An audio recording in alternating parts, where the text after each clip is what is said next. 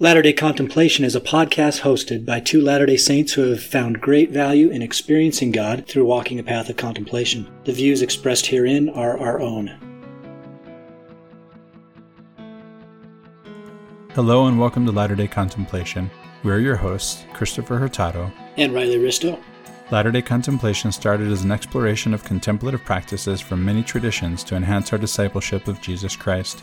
We're by no means experts in the topics we discuss, but what we have is an openness to questions, a hunger to discover truth wherever we can find it, and a desire to share in the transformative life of inner peace. We love that you've joined us, and we hope that you find value in this community.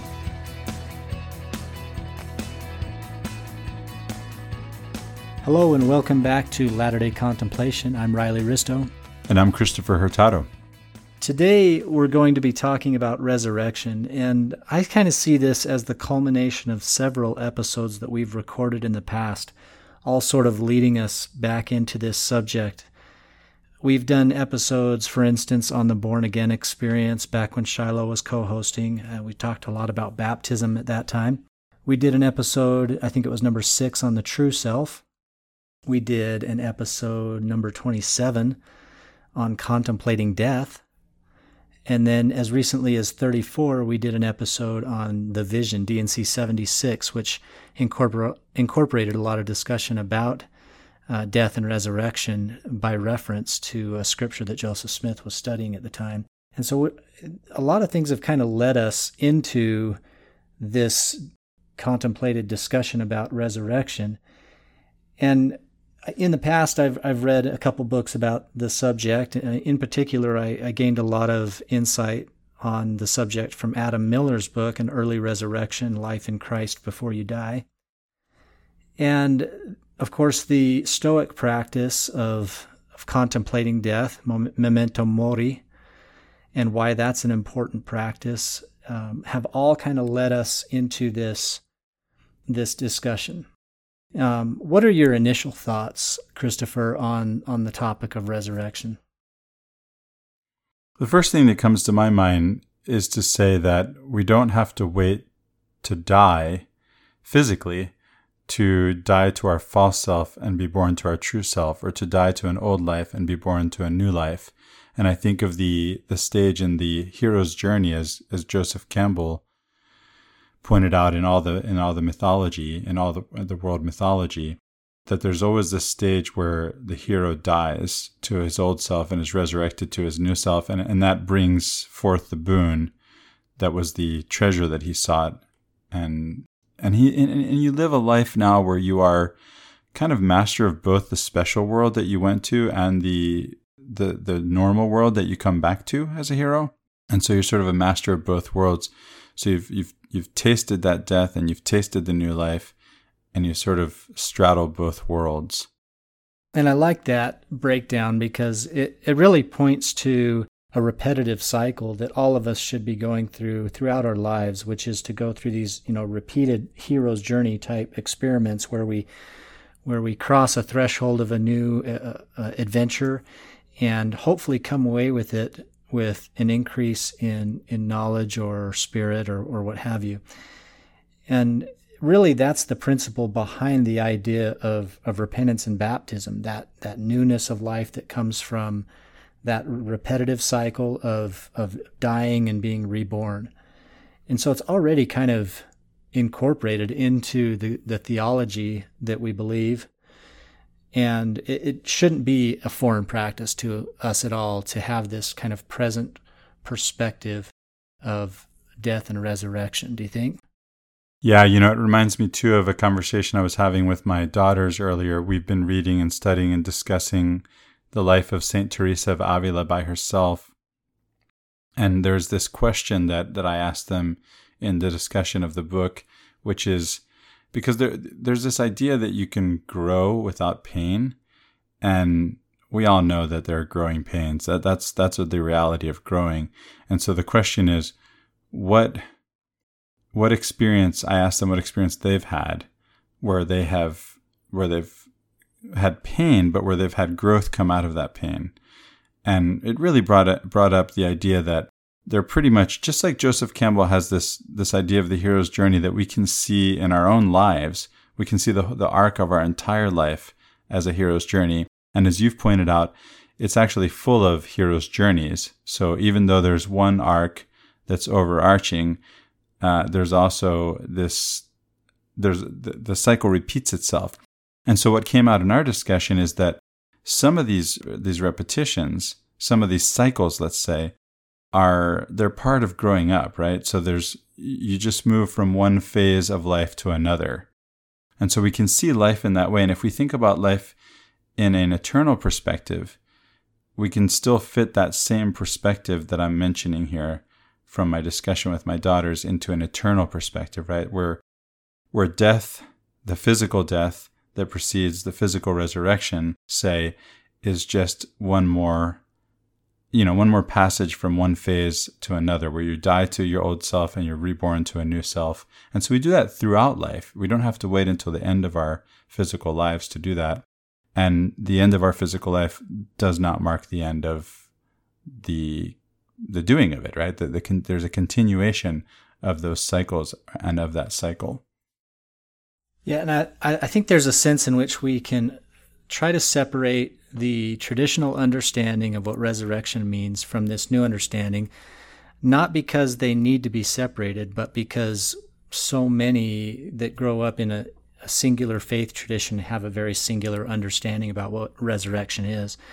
And seeing it instead as a series of cycles that are enacted in the present moment and then within the context of one larger overarching cycle, I think is a really good way to understand that. So I appreciate you bringing that up. So to kind of introduce this new way of looking at or thinking about resurrection, I think a key thought, and why I brought up earlier our episode on contemplating death, a key thought here is to think of yourself as dead. Consider yourself as dead. And that's kind of a strange thought to have for those who aren't used to that practice, because we tend to have a very terminal idea about what death is, right? That it's just boom, it's the end, and then you just wait for the global resurrection that the Savior will bring, right? But what if we were to think of ourselves as dead today? What impact would that have on how we view resurrection? Yeah, that's a really different question from the one I first thought you were asking. So it's not think ahead to your death that you're saying. You're saying, right. Think of yourself as now dead. Right. And so if I think of myself as dead now, well, then I'm looking for a resurrection right away. I want that now too. Right. And so then it puts you on the path immediately, right? So just that one thought by itself spurs the intention behind contemplating what resurrection can mean beyond that singular event when you physically die. So Riley, in what way, what would make it real or believable for me? How would I really see myself as dead and feel like it's true? I really am. Well, again, we have to change our mindset about what death is. Right. And Paul spoke about this all the time in his writings in the New Testament, where he would say he was dead as to something, right? Dead as to myself, or dead as to the body, or dead as to the world. And so he was expressing a way of thinking about death that was different than that, necessary physical death that all people will experience somewhere down the road. He's really talking about a present moment kind of death. So we can really begin to see ourselves as in some way dead. Yeah, so, here's one that we can start with. We all know that the natural man is an enemy to God, right? That's a well-known scripture from the Book of Mormon, right? The natural man is an enemy to God. So what if we were dead to the natural man? What would that look like? And how would we resurrect from that state of death? Well, the natural man occurs to me as a Latter-day Saint way of talking about the false self, right? So the true self would be born out of that death. A life in Christ. And Christos, in Christ is something that John says a lot, right? He talks about life in Christ a lot. Yeah, and that's a key understanding to really figure out this metaphorical way of framing death. And maybe I shouldn't say metaphorical, because it's just as real as the physical death and resurrection, this spiritual death and resurrection. You mentioned John, and a few episodes ago we talked about D&C 76, and the reference scripture that Joseph Smith was studying at the time was from John chapter 5, verses 24 through 29, I believe. I think it was just 29, but I went back and studied a little bit more. This is a great read, and maybe I won't read the whole thing, but I'm going to read a couple verses here just to give people a feel for a new way of looking at life and death and resurrection. So verse 24, "Verily, verily, I say unto you, he that heareth my word and believeth on him that sent me," this is Christ speaking, "hath everlasting life, and shall not come into condemnation, but is passed from death unto life. Verily, verily, verily, verily, I say unto you, the hour is coming, and now is, when the dead shall hear the voice of the Son of God, and they that hear shall live. For as the Father hath life in himself, so hath he given to the Son to have life in himself." So the way he's explaining this here seems to be a very present moment explanation. When he's saying that the Son and the Father both have life in themselves, they're exercising that life within themselves as a resurrection.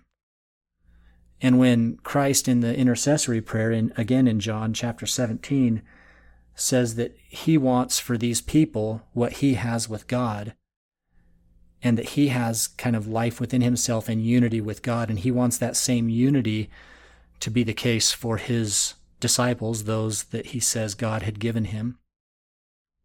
That speaks to me to be very similar to this idea of a resurrection in Christ, a resurrection in a newness of life and a new unity with the true self or the God within. Yeah, and it's really clear that he's talking about something that's happening in the present while you're physically alive. And one of the clues that we pointed out last time about this is that if you're a corpse, you don't hear anything. And so we're looking at what we called Walking Dead, not to invoke images of zombies. Maybe I shouldn't have said that. But the idea is that there, in some sense, that we're walking around dead to a life in Christ that's possible, but that we're not actually living. We're not awake to the reality of the presence of that possibility in our lives. Right. To some degree, at least. Yeah, and maybe a softer way to say that is they're somewhat spiritually dead. They're dead to that spirit that enlivens them from within.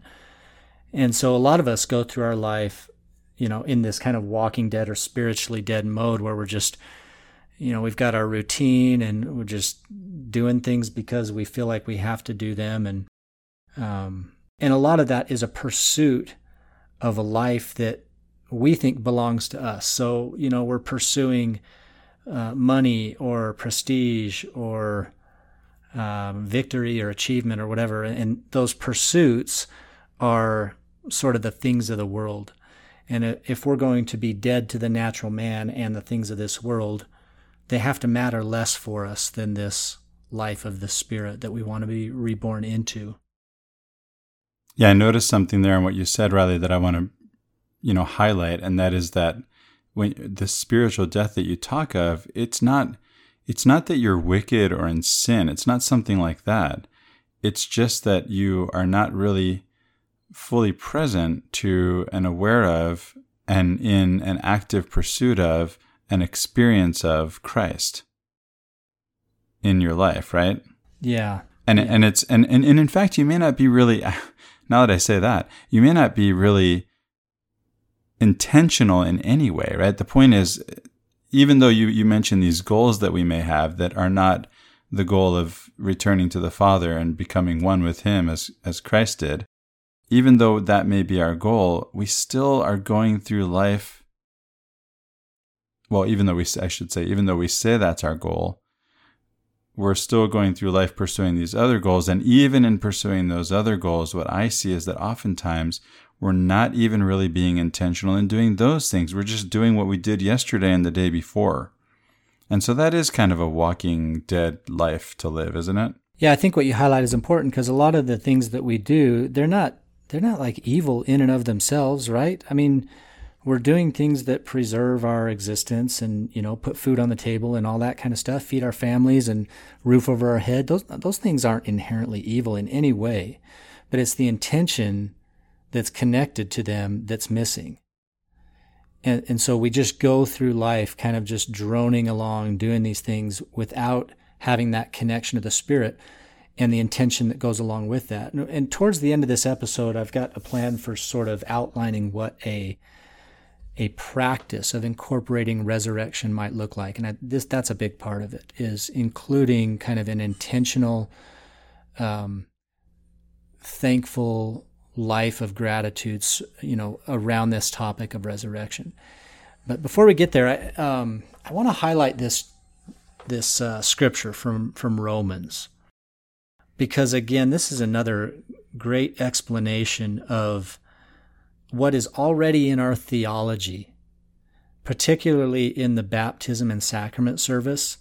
So within our theology, we recognize that baptism represents the burial and then the resurrection, just as Christ died and was resurrected. We kind of mimic that, right? So we are ritually dying when we're going through our baptism, and in partaking of the sacrament weekly.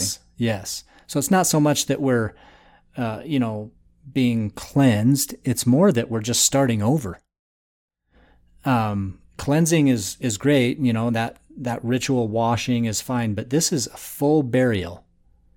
For a washing, all you need is a sponge. You can wash off your arms and legs and back and whatever.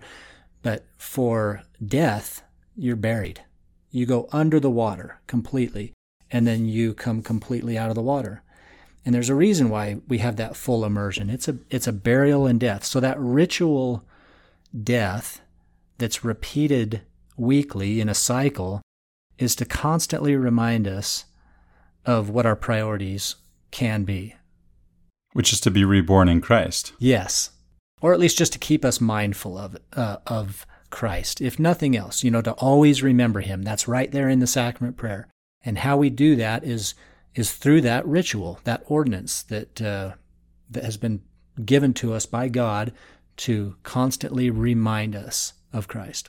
There's something else, though, that shows up here, and this is something we've gone into before, but I think it's worth repeating. The remembering of Christ isn't necessarily, or at least isn't necessarily only, a mental operation, right? Because you're talking about the breaking of the bread is in some sense, a dismemberment. And remembering means to bring the members back together again, right? So that's remembering. And that's done in the body of Christ. And the body of Christ is us, right? We're the saints, the ecclesia, the gathering of the saints is the body of Christ. And back to the Bible again, where we read that your body is a temple. As I've mentioned before, that you is plural. So your body doesn't mean Riley's, just yours, Riley. It means you, the community of Christ, the ecclesia, the gathering, are the body. And the body of Christ is remembered in the sacrament, in that body, in the church. So I want to read this scripture from Romans chapter 8 that I think directly relates to this idea of death and rebirth. It says, "For to be carnally minded is death." So right from the get-go, it defines death as being carnally minded. And I think that relates, again, Christopher, to something we talked about a little earlier about how just going through life, concerned with the matters of just staying alive. Really, nothing else, okay? It's just, subsistence and taking care of what needs to be taken care of. And these aren't spiritual matters, although they can be. It's really just about where our mind's at. So then the next part follows, but to be spiritually minded is life and peace. So really anything can be spiritual if we have that intention of making it such. And that's a big part of our contemplative practice, as we've discussed in the past, is seeing in the very simple everyday things the finger of God. That he's touching us in many ways, whether it's through nature. You've talked about in doing the dishes as a meditative practice. Like all of these things with intention can lead us back into that spiritual mindset. So again, for to be carnally minded is death, but to be spiritually minded is life and peace. What do you think about that? I love that. The image of peace especially speaks to me. You know, I love how you pointed out that to be carnally minded, it doesn't have to be about sexual appetites, for example. It has, you know, it sounds like it might be something like that. But the appetites of the flesh do include those sexual appetites. But there are others too, and all of them have their place, including sexual appetites. But when those things become all-consuming, this is spiritual death, right? And so to be focused spiritually is to be able to not to give up our pursuits for those things in their proper place, right? Obviously, we have to eat. That doesn't require gluttony, right? Obviously, we procreate. That does not require a compulsive sexual behavior, right? But to put these things in their proper place has everything to do with being spiritually minded and finding peace in our lives. It reminds me of Al-Ghazali in The Alchemy of Happiness, because he does use the image of the forge as abstinence, or by which he means not a monkish life, because that wouldn't fit an Islamic context, but a life in which the appetites are kept within their proper bounds. And that purifies the soul. He calls it the forge of abstinence, and the point of a forge in an alchemical context is to purify. So I'm going to continue on where it starts to talk a little bit about this maybe the sacramental resemblance here. But if the spirit of him that raised up Jesus from the dead dwell in you, he that raised up Christ from the dead shall also quicken or resurrect your mortal bodies by his spirit that dwelleth in you.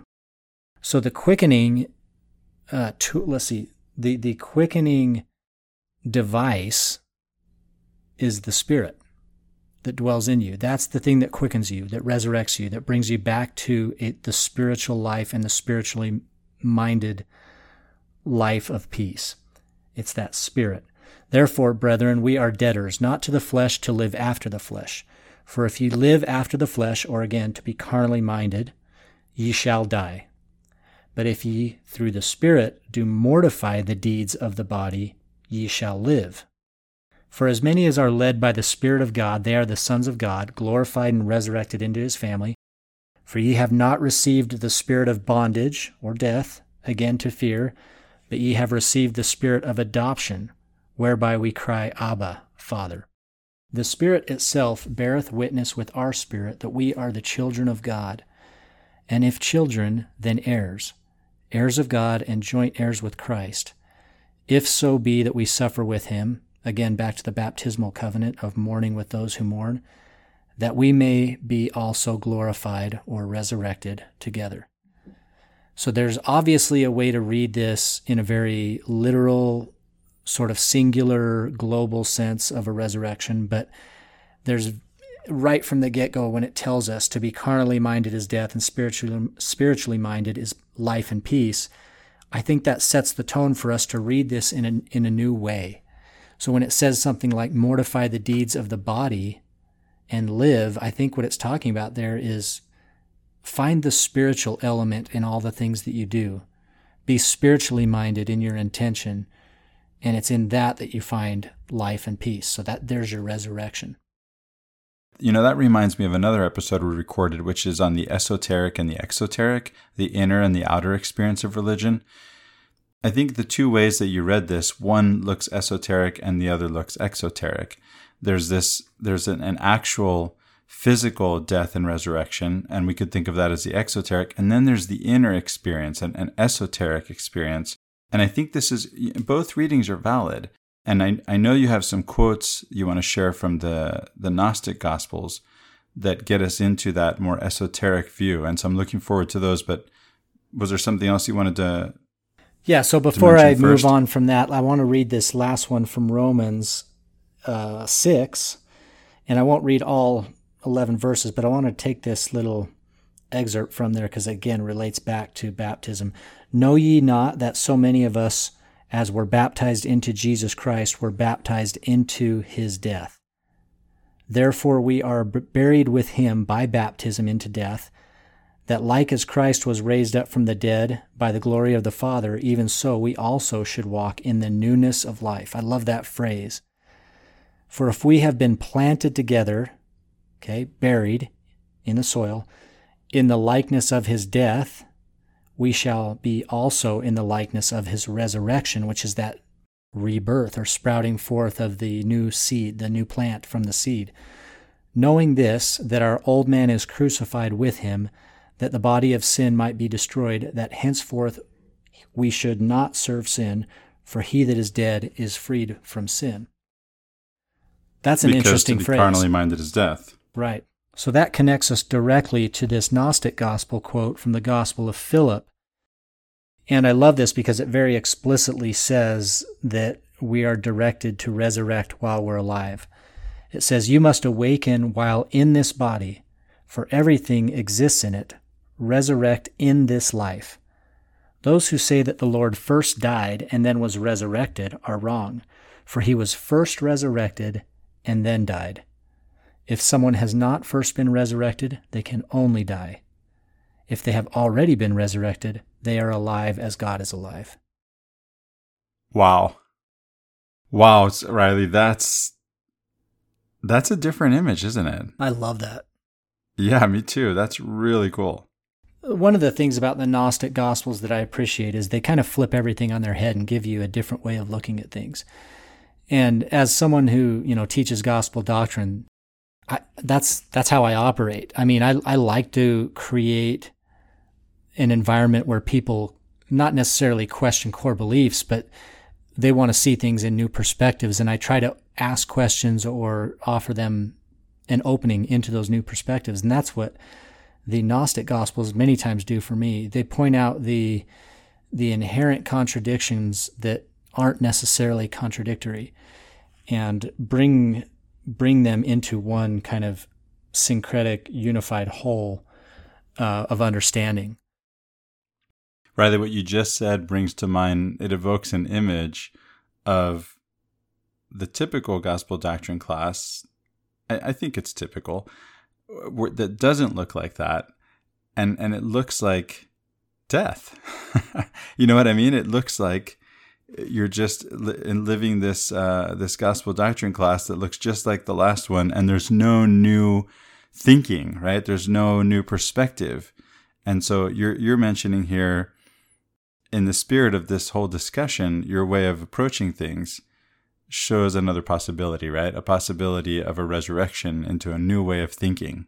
Well, not everyone appreciates it, though. I mean, there's certainly a time and a place for that kind of, I don't want to call it necessarily a deconstruction, but definitely new perspective. But there's some people who are just very comfortable and they want the easy answers, and that's okay. But that's not what I offer in my classes. Again, it's not appreciated by everyone, but that's how I do it. And hopefully people walk out of there at least having thought, like exercised their brain. That reminds me of the approach I took as a philosophy professor, teaching in Utah Valley. A lot of my students were Latter-day Saints, and I pointed out to them at the beginning of the semester together that I'm not trying to change their minds about anything. What I want them to do, if they want to keep their same beliefs at the end of the class, I'm okay with that, but I want them to think in the interim between now and the end of the class. I want them to maybe have a better reason to think the way they think or to believe what they believe. Does that make sense? That's absolutely how I feel. And like when someone offers a comment or they take the lesson in a certain direction, I really try hard to give that validity, and to really validate those ideas. And just because I don't necessarily share them doesn't matter. I just want people to think and express how these lessons are affecting them and their understanding so that everyone can be edified together. And I love that. Not much is off the table in my Sunday school class. Yeah, at the same time, I also pointed out that if they found that they had a reason to believe otherwise, to have a new belief or to think in a new way, that they should do that. And so that's possible too. It is possible that we are thinking of things in the wrong way. And so we can become ingrained in our way of thinking such that we believe we're in a rut. And this is what I meant by comparing it to this spiritual death. And we can't progress, right? If we have the wrong idea about something that counts in terms of the reality of how God's plan unfolds, then it can stop us from making progress in that route. Of course, we have the covenant path that's going to keep us pointed in the right direction. But at the same time, there may be something that's not really fully open to us because of a wrong understanding of something. Does that make sense? Well, yeah, it doesn't, but I don't even necessarily think it needs to be a wrong understanding. It could just be just a single understanding when there may be multiple called for. Yes. Because so often, I mean, I think this is the case in our church, especially since we do have a very kind of hierarchical top-down structure where the inspiration and revelation for the whole church comes through the top of the church and then filters down through the body of the church. Because of that, the revelations or the answers that we get necessarily are to the questions asked by the leadership of the church. And so we sort of adopt those things, not that they're wrong or anything, but we sort of adopt those and then we don't go any further because we just say, okay, well, that's the answer to that question. So for instance, on the degrees of glory, okay, we have this in section, 80, 84, for instance, and 88 outlined for us the afterlife. This is what it looks like because Joseph Smith said this is what it looks like. And so now every generation has taught that there's telestial, terrestrial, celestial, and there's outer darkness, and this is how it looks. And it's this very clean model. And because we've been handed that, we just don't look any further. We don't investigate deeper. We don't pray necessarily about the afterlife and what it might hold for us. And I don't think there has to be more, right? There has to be more. But then this diorama or this, what do you call those floating things above a baby's? Anyway, it's just a very simplistic model, but there's got to be more. Yeah, you make a good point, Riley. I stand corrected. It doesn't have to be a wrong understanding. It can just be incomplete, right? The point is that there may be more, and that if we're not asking, if we're not seeking, that we may not uncover the more. And that can stifle us in our spiritual growth. Yeah, exactly. So, when we come to this idea of resurrection, I think it's easy for us with that understanding just to open up our mind and say that there could be more. So we do have a very, I think, clear understanding of what the global resurrection is supposed to look like. That's outlined in scriptures, and prophets have said quite a bit about that. And by the priesthood, the men of the church will go and pull their wives and children out of the grave and, all that stuff. To me, that's so external. It's so far out there and removed from my present situation that it just doesn't have much relevance for me in my life. And so I'm much more concerned about this new way of understanding resurrection where it's a present reality and practice. I'm with you there. Interestingly, I'm not aware of some of the details. I've never heard some of the details you mentioned, and I'm not so sure that I would, not that I doubt your source for those doctrines, but I'm not so sure I would take them at face value anyway. Again, there's probably a deeper meaning. There's probably a symbol here at play that points to something else. But in the end, as you've said, well, that's about the end. And what about now? And so let's talk about how we live a life resurrected in Christ before we die. So again, I think that early first step is just to acknowledge or to recognize that I'm dead. Or to at least consider it. Consider the possibility that you're dead. That I'm dead. Or allow for that to happen. Maybe it's an allowance. Yeah, let yourself be dead. Yeah. Yeah. And so first of all, we have to think about, okay, well, dead to what? And as we've discussed earlier, well, it could be dead to my carnal desires. It could be dead to this rat race I'm stuck in. And so contemplating that would be an individual pursuit and something to consider for each person that wants to enter into this process. Riley, you can really see how you could be in the rat race, stuck in it, and not actually be dead to it. And just the practice of considering the possibility of being dead to the rat race could actually cause that death to happen and the subsequent rebirth that is to a better life. And it may have even more creative power than that. Honestly, it could actually make the rat race not a rat race. Because that's exciting. The intentionality of it, right, could change it for you completely. So that no longer Absolutely. am I pursuing this for the purpose of some selfish worldly pursuit or because my life just belongs to me and I'm going to get the most that I can get. All of a sudden, maybe that pursuit is for some higher purpose. Yeah, by the very fact of engaging in this contemplative exercise, you're no longer dead. You, in a sense, are resurrected just because you engaged in this exercise, right? Well, and earlier it said in that Romans scripture that it's the Spirit of God within us that quickens us. And so what we're doing now is we're making ourselves a partner with God through His Spirit in living our lives. And so no longer... creating our own lives, exactly. Right? It's creation. That's right. We're co-creators with God in our own lives. I love that. So what would a practice of resurrection look like? A daily practice. First I have to climb out of the grave, right? Just kidding. No, but there's a metaphorical grave, right? So you have to recognize first that, as you said earlier, we're co-creators. Now we have a spiritual partner. So realizing that there is a sense in which you climb out of the grave, then, all kidding aside, in which you realize that you're no longer walking alone. You never were. I'm reminded of the poem about the footprints in the sand. It's becoming aware that your partner, that you have a partner in God in co-creating your life. Right.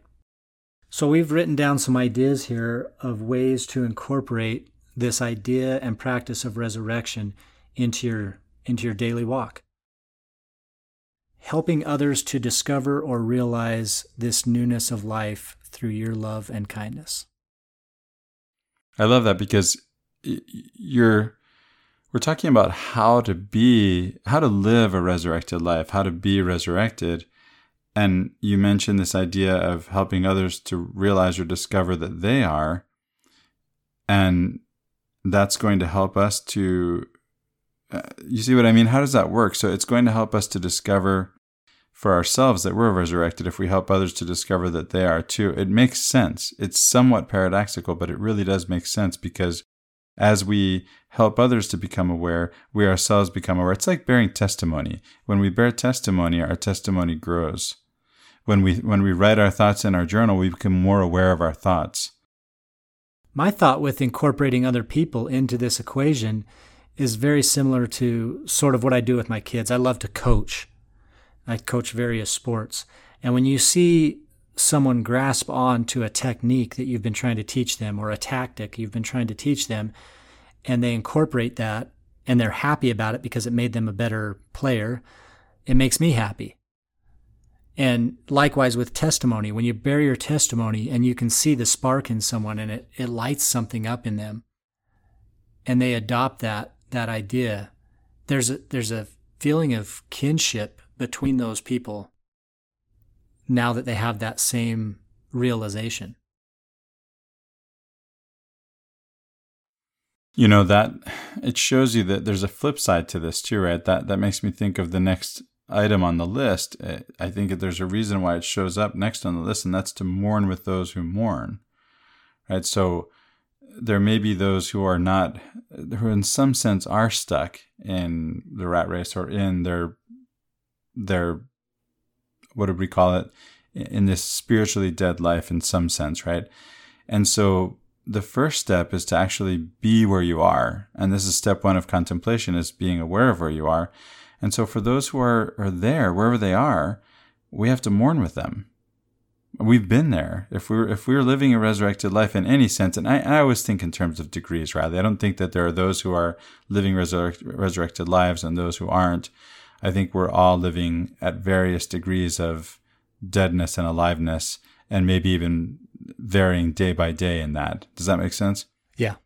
And so we have to be willing to mourn with those who mourn, and to lift up those who need to be lifted up, to be able to, as in Plato's cave, to go, once we've gone out of the cave and once we have this new life, to be willing to go back into the cave and to help those who are still in the cave to reach this new life themselves, to come out of the cave and into the light themselves.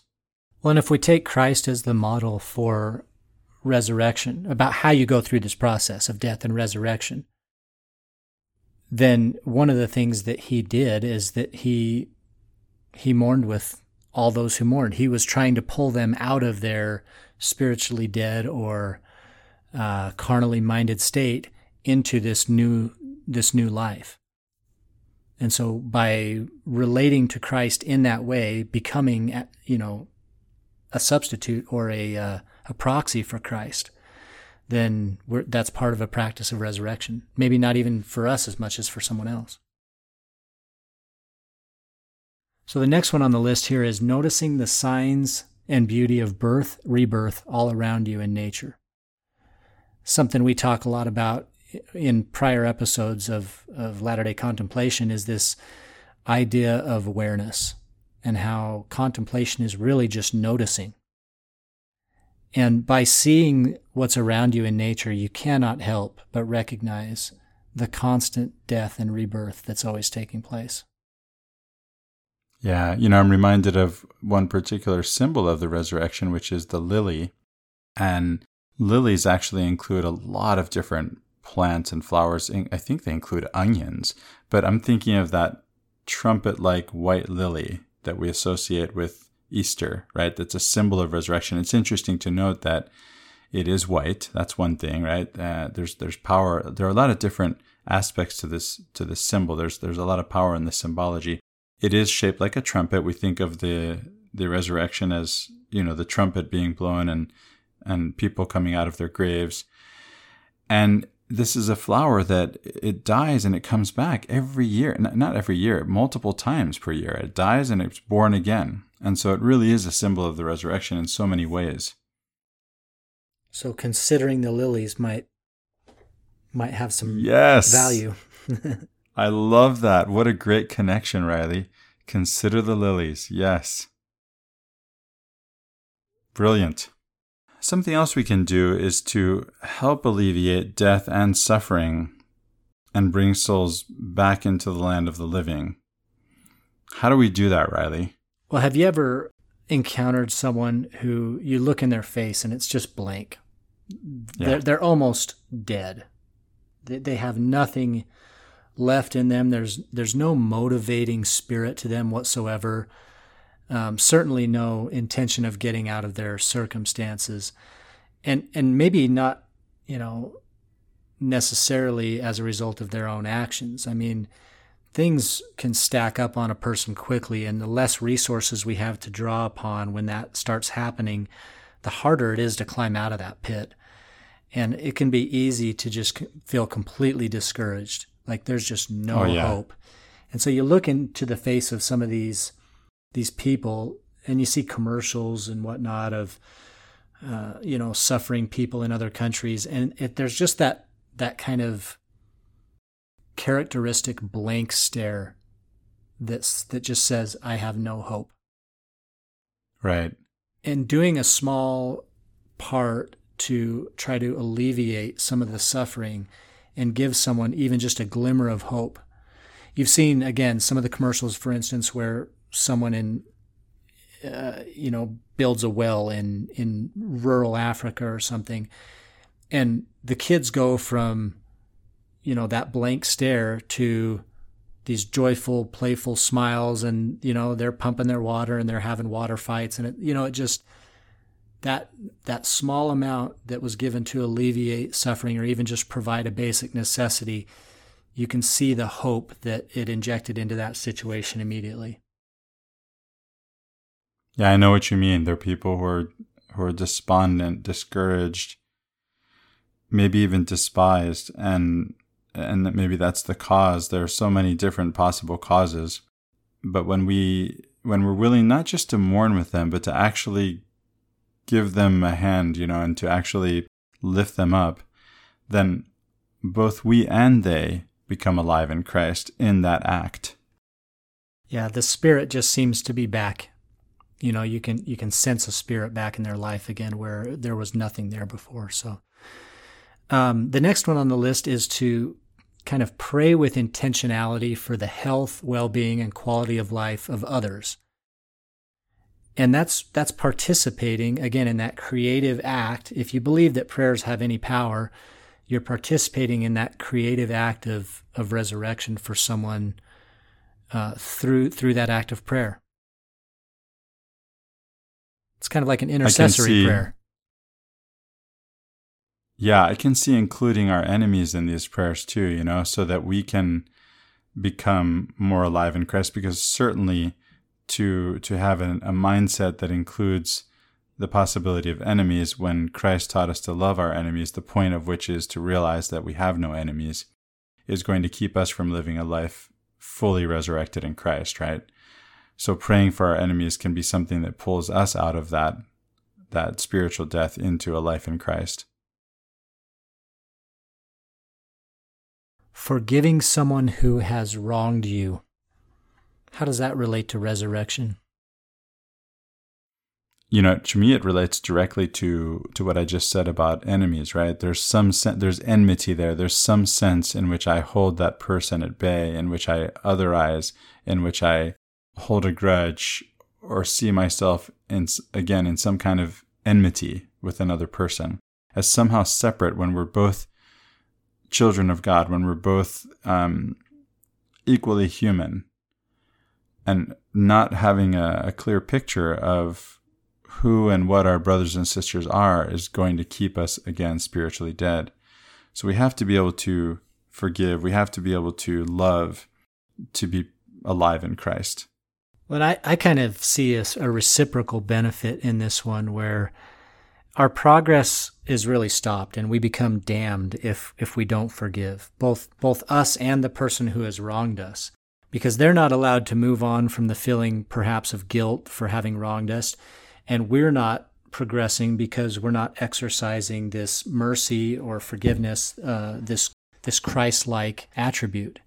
And so it makes me think, for instance, of a certain place in the temple where it says, if any unkind feelings exist, you're invited to withdraw. And so it's really guarding the sacredness of that experience from the unkind feelings between two people that might exist within that circle. And so by forgiving, you're both able to move on and then progress and grow without that, hanging over your head. So another thing we can do is to be truly enthusiastic about life itself. Whether it be life as it is, such that we accept it, or the possibility of a resurrected life, or the resurrected life that we are living to the extent that we are living it. To recognize that, again, this is contemplation, to notice it and to appreciate the good and to be enthusiastic about it and actively participating in activities that affirm that life, that the positive in the life that we are living, or the life that we want to be living, is going to give us a fuller experience of a reality of that life. And the next one really feeds off of that, because those who don't participate in those life-affirming activities, as you spelled out, they go through life without a lot of purpose, and they're in that kind of Walking Dead or spiritually dead mode where they're pretty much selfish and carnally minded. They're focused on themselves. By teaching others about what life in Christ means, we give them the opportunity to be enlivened by the gospel of service, of love, of charity.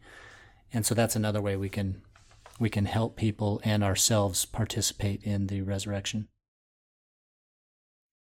It occurs to me too that if we want to be alive in Christ, it really does take, well, we've said we have to die to our false self, right? To our true self, which is and made in the image of God is different from that natural man or that ego self that is an enemy to God. And we have to be willing to die to the ego self, which means despite the fact that we have all these carnal necessities, right? The things that keep us alive and that we have to do, we have to be willing to die to those desires that are extraneous to that are supererogatory to those that are necessary. And we have to be willing to kill our ego in some sense to be alive in Christ, to be willing to turn our will over to His, and to be able to be willing to give up the pursuit of our own desires, our own natural desires,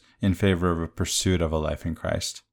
Well, and how that ego self manifests itself in the world is through our connection to money, status, conquest, power, dominion, where if we can set aside, or as we said earlier, die to those things as motives, as motivations, and turn our attention to love, kindness, meekness, gentleness, patience, some of those gifts of the Spirit that are mentioned in Galatians, then it's less about our actions and what the practical result is. You might make money, for instance. You might have status. You might have more reputation pursuing this with positive or negative intentions, either way. But if you do it with the right intentions and die to the motivation of the carnal, then even these somewhat worldly tools, like money, for instance, can be used for positive things. Absolutely. You remind me of Arjuna from the Bhagavad Gita again, when, and it's Krishna's teaching to Arjuna that I have in mind. When Krishna, who is an incarnation of Vishnu, you can think of this as God incarnate, equivalent to Jesus Christ, but in a Hindu context, right? When the teaching of Krishna to Arjuna is that he should do what he does out of a sense of duty, and what he's supposed to do, as it's his duty to fight because he's a warrior, and he shrinks from this duty, and Krishna tells him, you have to do what you do because it's your duty to do it, and leave the results to me. It really isn't up to you whether those you fight against will live or die. They're already dead. That's in my hands, not yours.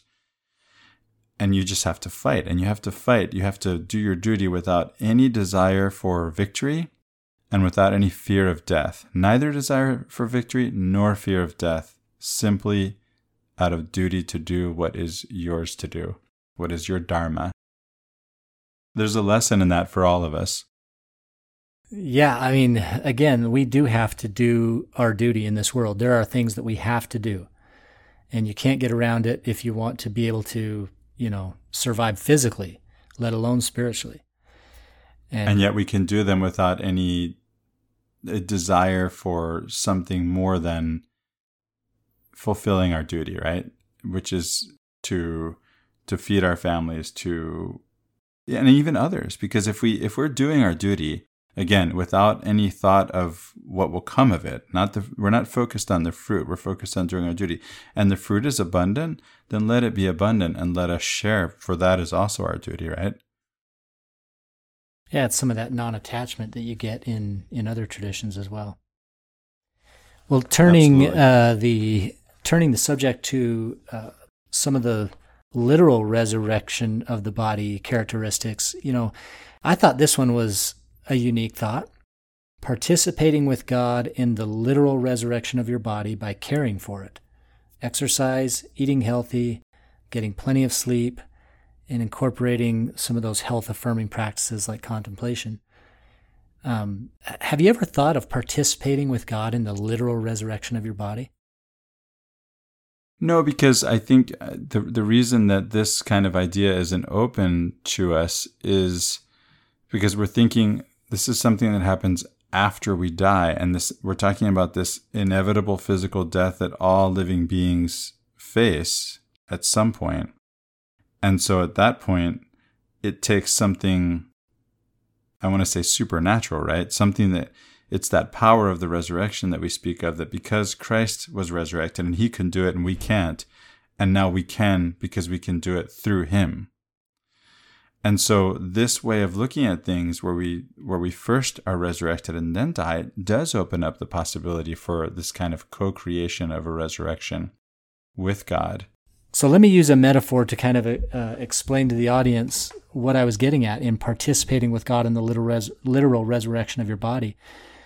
We always think of resurrection as something that happens to us. Again, like you said, we're broken down and we need the power of some external force to kind of bring us back to life, right? But would you rather bring to life a car that went through a demolition derby and died, or, bring back a vintage, perfect condition, 57 Chevy that maybe had an engine seize up, right? I mean, I think that by doing the best that we can, knowing that entropy is a real thing, everyone decays, everyone dies, but in a literal sense, we can do the best with what we've been given, keep our body strong and fit for as long as possible, and try to stay healthy for as long as we can hold off nature, right? Yeah, that's something that people might not think about, considering that we have the idea, it's in our theology that when we are resurrected physically, that we'll have perfect bodies regardless of what body we had before. But if you're thinking in terms of living a resurrected life now, then that health and vitality make all the difference in the quality of that resurrected life and even the possibility of it. Absolutely. So it's a point well taken. There's something else here that this is something I was hinting at that my daughters are struggling with. At least I had it in mind. I don't remember whether I mentioned it, but we've been living in California for a couple of years. We moved here from Utah. We had the pandemic too for the last couple of years, coincidentally, meaning these two things coincided. And so they've really struggled with not being in Utah anymore and being here. And so one of the things we can do, and this is what I was counseling them, is to be open to changes and to realize that, again, that through whatever pain they're experiencing, that they can actually progress. And they can be, if they're willing to, because it's a barrier to resurrection to not be willing to die to whatever was before, right? So Yes. If we're not open to change, then we can't actually come into a resurrected life. We can't come into a new life unless we're willing to let the old life go. And we have to trust God and know that this resurrected life, which I think if we talk about it this way, and maybe I should mention this to them, then it becomes more of an exciting possibility. Who wouldn't want to be resurrected, right?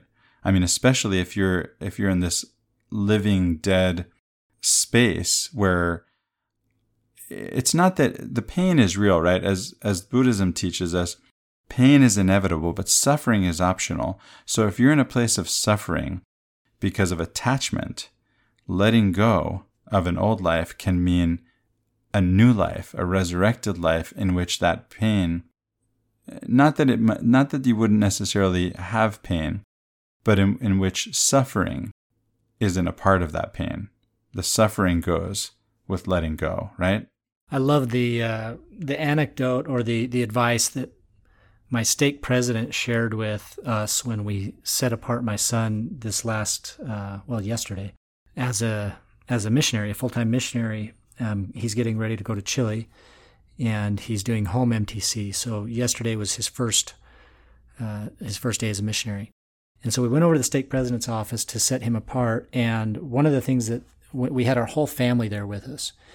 And the stake president was talking to all my kids. And one of the pieces of advice he offered was, your brother is going to change through this process, and let him change. Those were his words. Let him change. Let that happen. Because if you ridicule, because the thing is, we know people a certain way, especially ones that we're very comfortable and familiar with. And when they change, a lot of times we ridicule them. Like we think, oh, they're faking it, or they're trying to be something they aren't. So there's two sides really to that coin. We have to let them. Yeah, we have to let them. Not only do we have to be open to it ourselves, experiencing a person in a new way or a new situation, but we also have to allow other people to change without ridicule. Yeah, it's interesting because God puts us in families, and all the communities we're a part of offer us opportunities, not just our family, all the communities we're part of offer us the opportunity to learn about ourselves through whatever it is that we struggle with in relationship with other people. I've learned to think of whatever struggles I have in my marriage as I used to think this was the old life that I died to, and then there's a new life that I'm resurrected to. I don't think anymore in terms of I'm struggling with my wife. I like to think of it in terms of I'm struggling with myself in relationship to my wife. And that's a blessing. That's one of the blessings of marriage and of family. And yet at the same time, so we need that. We need that familiarity. We need those relationships. But at the same time, it can make it hard, right? If those around us that are closest to us don't let us die and be resurrected, that can hold us back a little bit. Yeah. So yeah, we have to work with each other on so many different levels as family and all communities. And some of that might be communication, just letting, whether it's your life partner, your wife, your kids, your sibling, let them know, my intention is to change. I there's some things about myself I need to change, and I'm going to set out to do it. And I hope you'll, offer me some encouragement and grace as I go through this process. And, I maybe that's one way to approach it. That's beautiful, Riley. I love that. That's a really good tip. This takes us right into another point. If I can take the next one, expressing gratitude for life, however you're experiencing it. In going through this discussion of St. Teresa's, the life of St. Teresa by herself with my kids, I wanted them to teach them what contemplative prayer actually is. And I pulled up a video on YouTube by Father Richard Rohr explaining what contemplative prayer is. And he gave a definition. This wasn't all he said, but he gave this very simple definition. He said, take a long, loving look at reality and let it be reality. And so that connects directly with what you said, right? It's just to take that long, loving look at reality and let it be reality. Yeah, that's lovely. And that's a big thing for us in this podcast is to be okay with the life you have, having a sense of contentment and just contemplating the beauty in all of it. It's there. Well, lastly, I want to suggest participating in the creative process. This is something that Christopher, you mentioned earlier in the discussion, was participating in the process of creation. So starting a family, planting a garden, raising animals, cooking meals, doing artwork, writing a song, poem, or memoir, forming or shaping something. By participating in the creative process, we are sort of acting as Christ would have us act. We're participating in resurrection. We're bringing something to life where maybe there was only an inanimate object. Yeah, anything that's creative, right? And there it is, the word create, right? The creator is the one who makes us, right? We're his handiwork. And anytime that we actually participate with him as co-creators in our own lives, we're living a resurrected life. It's a new life. It's a life like his life, right? I think there's a really important reason why when we go to the temple, the central drama of that experience is the creation. Like I mentioned earlier, my son, he's a missionary now, and we just took him to the temple for the first time to get his endowment out, and he said his favorite part was the video where it showed the creative process. He really related to that. He loved seeing the various pictures of the animals represented and the plants and how the worlds were organized. And that's rebirth. That's resurrection, taking something from a state of deadness into a newness of life. Well, Christopher, this has been a great discussion. Is there anything else you want to add on the back end of this? I think we've covered all the bases, the things that we wanted to cover. And we've got some some really good stuff to work with here in terms of living our own resurrected lives. Most of it just begins with a change of mindset and just being willing to incorporate this idea into perhaps our larger understanding of resurrection and make it something that will actually have a practical effect for us on a daily basis. And we hope this enhances your approach to the gospel and enhances your discipleship. And it's been our pleasure to present this for you today. For Latter-day Contemplation, I'm Riley Risto. And I'm Christopher Hurtado. Have a great week.